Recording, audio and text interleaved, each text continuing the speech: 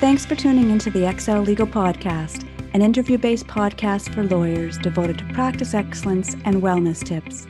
I'm your host, Shelley Appleby Ostroff, legal talent development consultant, writing coach, and former practicing lawyer, and I'm so happy you're here. Today, I am so excited to be speaking with Ruth Carter about conquering office clutter. Ruth's a lawyer, former therapist, prolific blogger, professional speaker, and best-selling author. Welcome to the XL Legal Podcast, Ruth. Thank you so much for having me. Well, thanks so much for being here. I love the name of your attorney at work column, Nothing But the Ruth. And it just makes me laugh every time. And I really enjoyed your most recent post about office clutter and hoarding. And I'm wondering, with over 100 posts on Attorney at Work, what inspired you to write the most recent Overcome Clutter and Hoarding in the Office, Advice from the Expert? It's the things that I encounter in my real life that inspire me to write for my blog and for Attorney at Work. So two things came together to inspire this post. One, I actually love the TV show Hoarders. I'm a regular viewer of it. And there are also at least two people in my office who may be on the hoarding spectrum. So the combination of the two inspired me to explore this topic a little bit more in depth. Okay. And how were you able to access Corey Chalmers, the one of the featured experts on the TV show Hoarders? I sent him an email and he responded. It was as easy as that. I was a little shocked when he said, I would love to be interviewed. And then I was so impressed by how thoughtful his responses were. Yeah. Wow. And did you talk specifically about why office clutter might be a problem for lawyers with Corey? So Corey said that lawyers are in the top 5 professions of people he encounters in his work with hoarders. So it didn't surprise him that some lawyers had a problem with hoarding. And then we were able to build on that to talk about hoarding in the office and what problems that can bring up. Okay. And so what were some of the problems that he identified? So there may be times when the lawyer themselves may know where everything is, but if they're in a situation where they need a paralegal or colleague to go into their office to find something, that may be problematic. I actually lovingly refer to one of the people I work with's office as the office of hoarding. And he smiles when I say that, so it's not offensive. He has paper everywhere. I barely step into his office because I don't want to disrupt whatever system he has going for him. And if he ever said, I need you to go into my office and find this piece of paper, I would be very frightened. I don't know how likely it would be that I would be able to find it. And then on top of that, there may be issues with, let's say, you're in a car accident, or worst case scenario, you pass away and your coworkers have to step in and take over your cases. Will they be able to, based on your organizational system or lack thereof in your office? And thankfully, we are an internet-based society. Hopefully everything is digitalized, but there's no guarantee, especially if things like your notes are so in your office somewhere. And then things that are found in all types of hoarding situations are things like fire hazards, or situations where you have so much clutter that you have to worry about things like rodents or bugs, which could impact the entire office or building. Right. Wow. Yeah, that's something we don't want to think about. That's for sure. Yeah. And I'm wondering how you mentioned about the lawyer in your office who seems to have some type of system. And I've heard that from people who from an objective perspective, seem to have a lot of stuff. They'll say, "Oh, I can find everything. I know where it all is." But how do we know if we have too much stuff in our office? I think that's a question you have to really deal with on a case by case basis and ask yourself, can you access all the areas of your office? Do you really know where everything is? Like, if you take a step back and look at your situation honestly, do you really know where it is? Some people do. I've worked with people who have paper everywhere and know exactly where everything is. So those people do exist, but there are other people who tell themselves, I know where everything is, when really what they might be saying is, well, it's in this giant stack of paper somewhere, which may not be efficient when maybe you're in a time crunch and you have to find something now. And that may be a way to test yourself, is when you are looking for something, how long does it take you to find it? And then in the worst case scenario, if somebody had to come in and make sense of your office, could they do it? Right, right. Yeah, I'm thinking about, you talk about how long it takes to find something. I have a pretty neat office in terms of paper, but my digital files, it often takes me so long to find things where I've saved them. And so it's funny. I don't know if it sometimes comes out in one area and not another, or if there is a relationship between the way we manage paper or files, whether they're electronic files or paper files.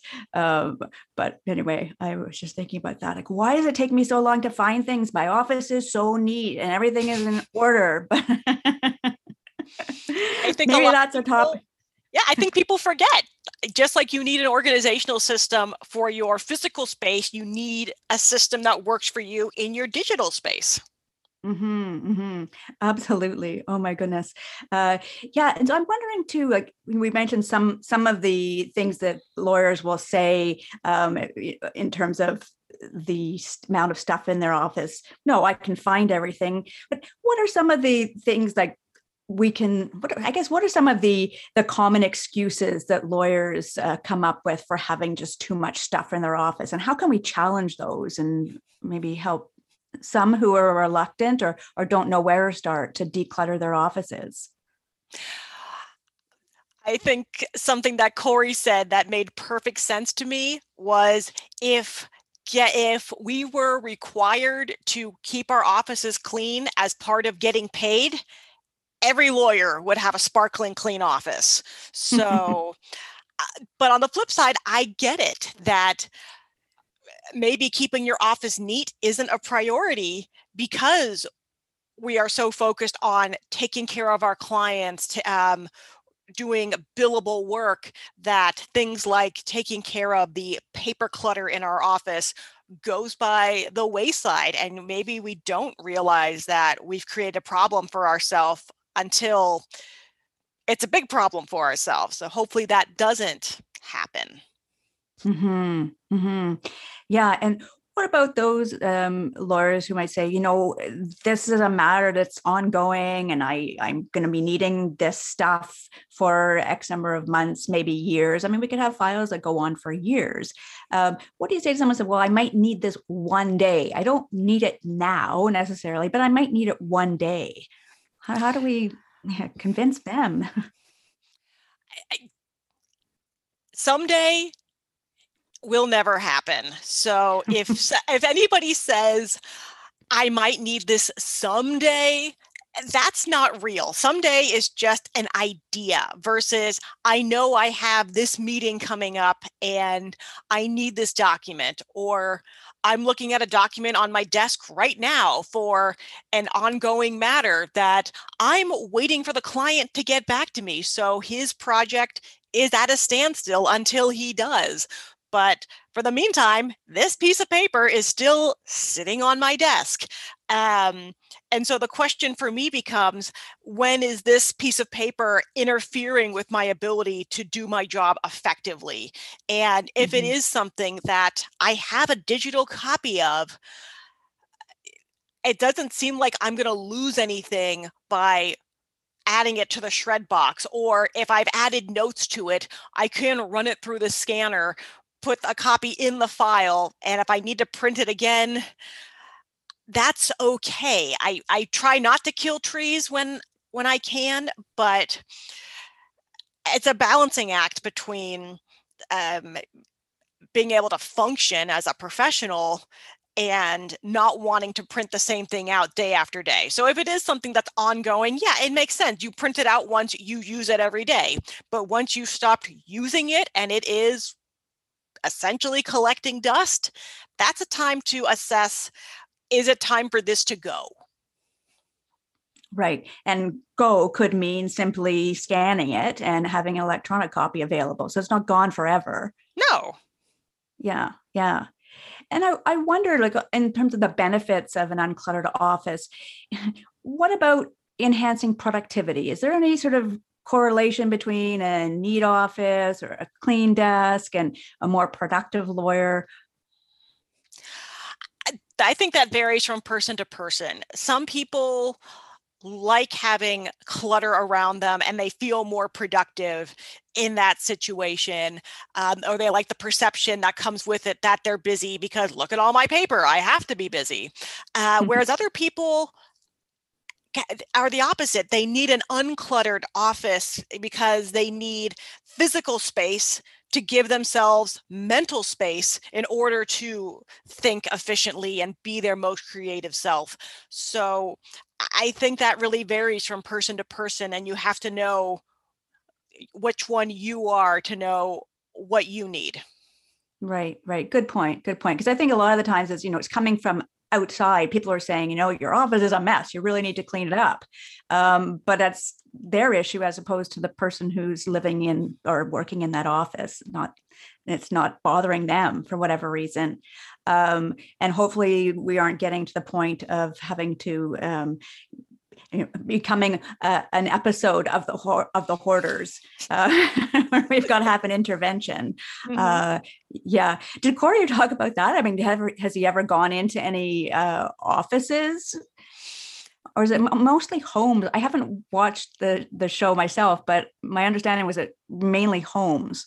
It is mainly homes. Occasionally, it is somebody who has storage facility spaces, like they've rented a unit or units, and they're cleaning that out because they can no longer afford to pay thousands of dollars a year to store the stuff that all they're doing is storing.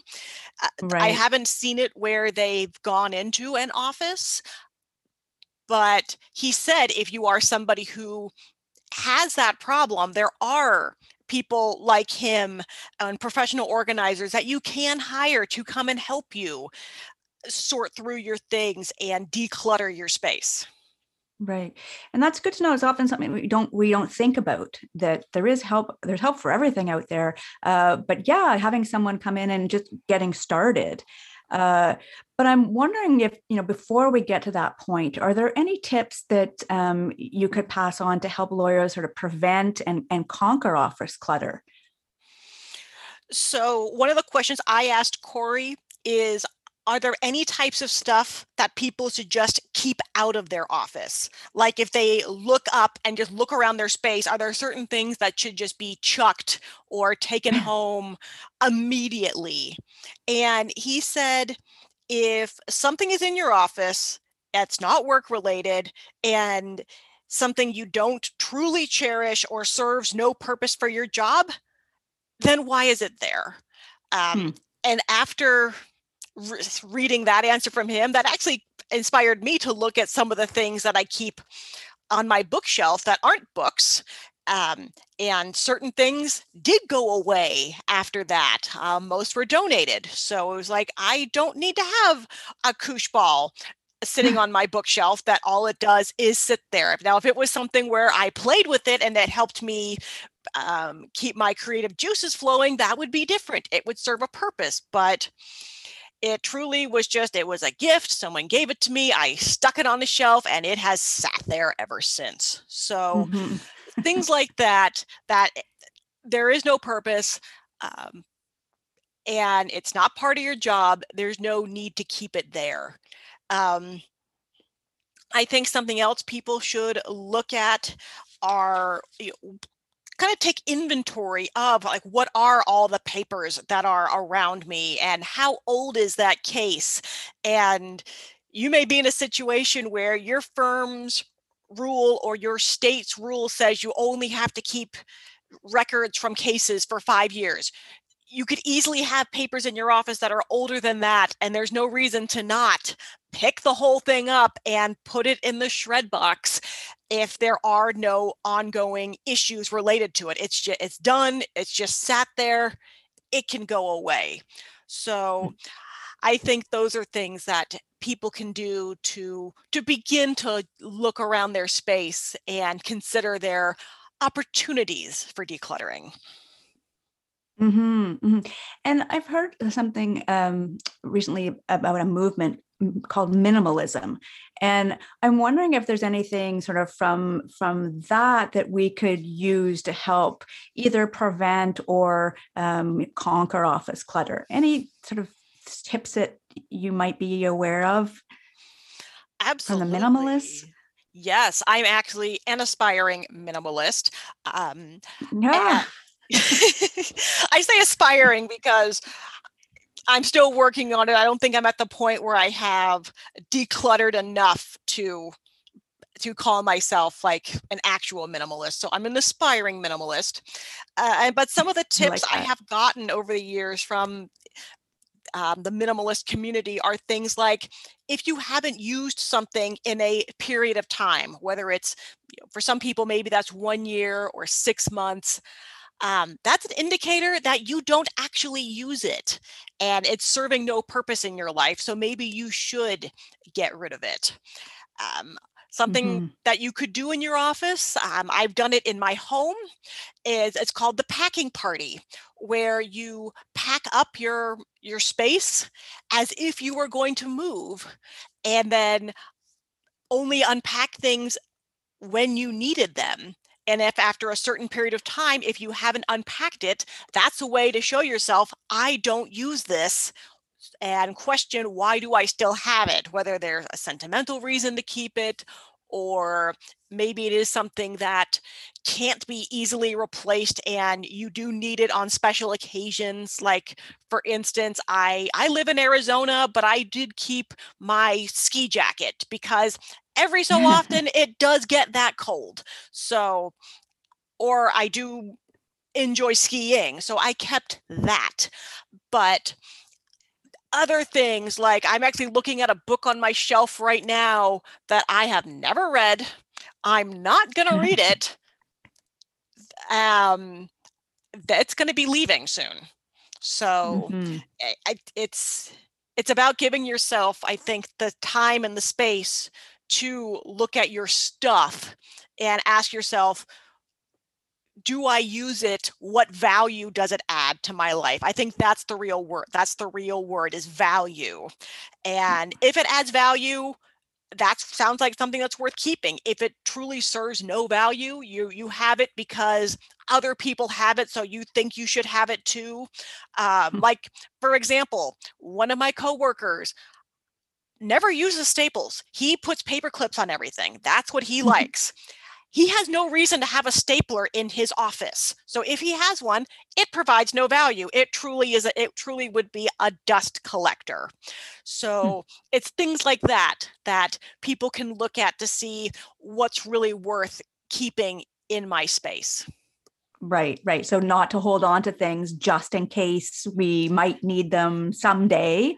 No. And a good question to ask is, in the event that I really did need this thing someday, how hard would it be to replace?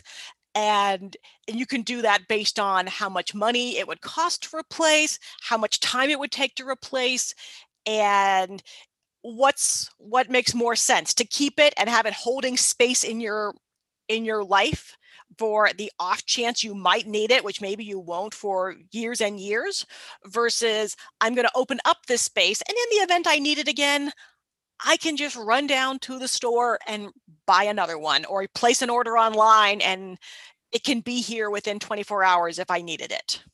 Right, right. Yeah, it makes such good sense. Something I heard of that the minimalists call the 30-day minimalism game, I thought was really intriguing. Are you familiar with that? I am familiar with it. It's a game you can play. You could do it by yourself, but you can play it with a friend. And it's an easy way to try out minimalism. So each day you get rid of a number of things. And so on day 1, you get rid of one thing.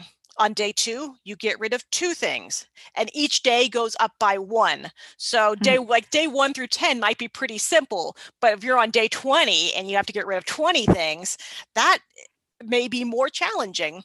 And so when you do it with a friend, you see who can do it, who can stick with it the longest. And it's really, since it's minimalism, everybody wins because you're clearing space in your life. So even if you don't complete the 30-day challenge, but if you do make it all 30 days, you end up getting rid of approximately 500 things from your life. Wow. That's crazy, but I can imagine like day 30 or even like day 20. I can imagine how difficult that could be for most of us.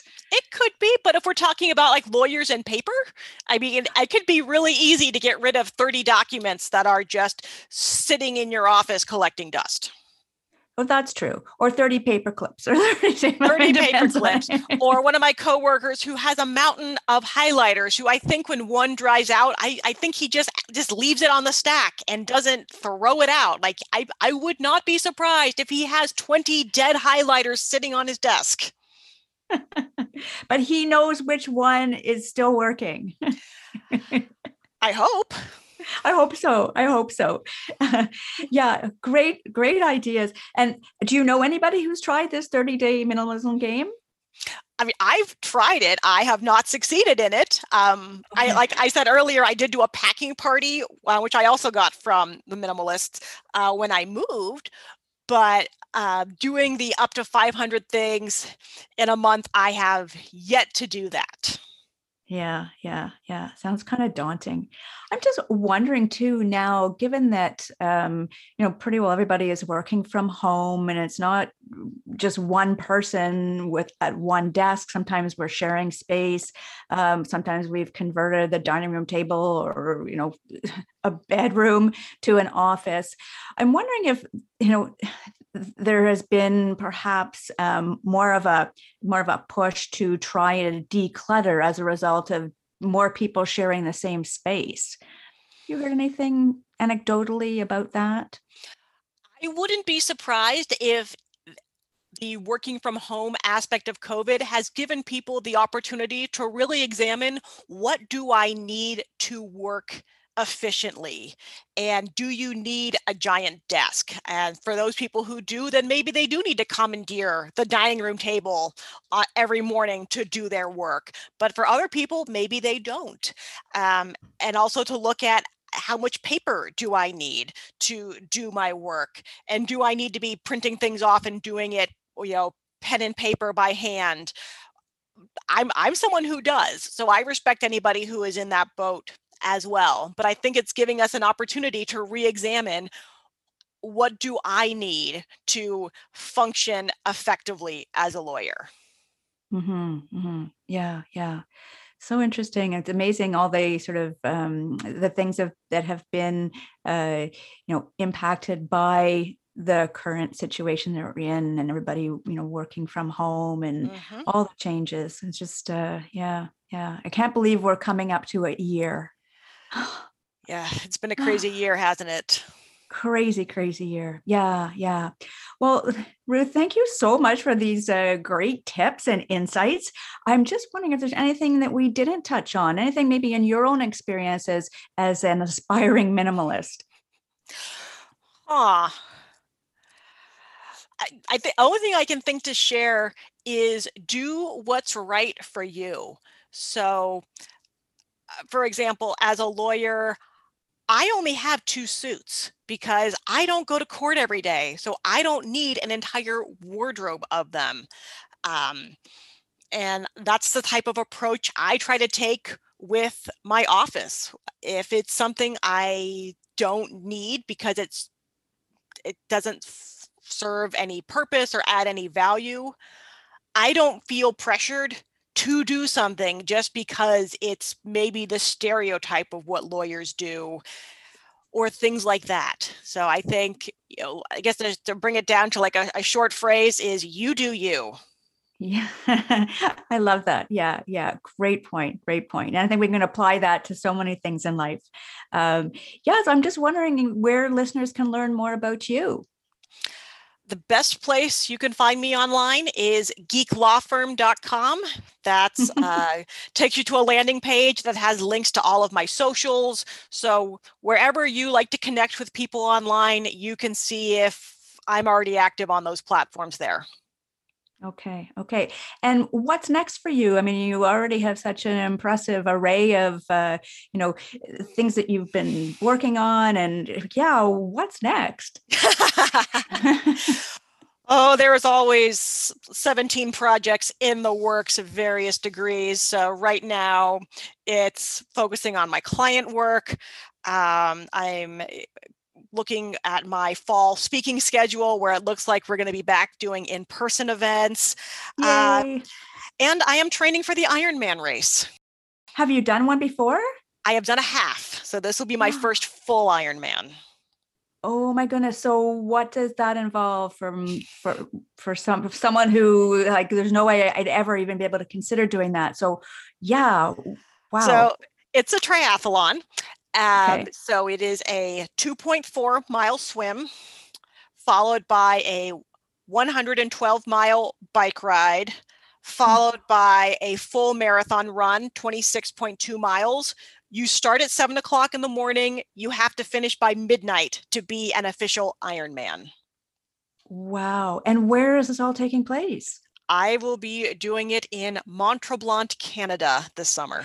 My neck of the woods. Yes. Yes. So all of us who are training in the US are watching the news thinking, please let us be able to cross the border by August. Yes, for sure. Oh my goodness. Wow. I actually think I know somebody who did that circuit. It's beautiful. Have you been up there before? I haven't. I am so excited. I've heard so many good things about that area. Yeah. Oh, wow. Well, best of luck with that. That sounds super exciting. Way more exciting than decluttering your office. That is true. Yeah. Well, thanks again, Ruth. I really appreciate you taking the time to speak with us. Thank you again for having me. Thanks for joining me today on the Excel Legal Podcast. I hope you enjoyed the conversation. I'm always looking for topic and guest ideas, so if you have any suggestions for future episodes, I'd love to hear from you at excellegal.com. That's EXELLEGAL.com.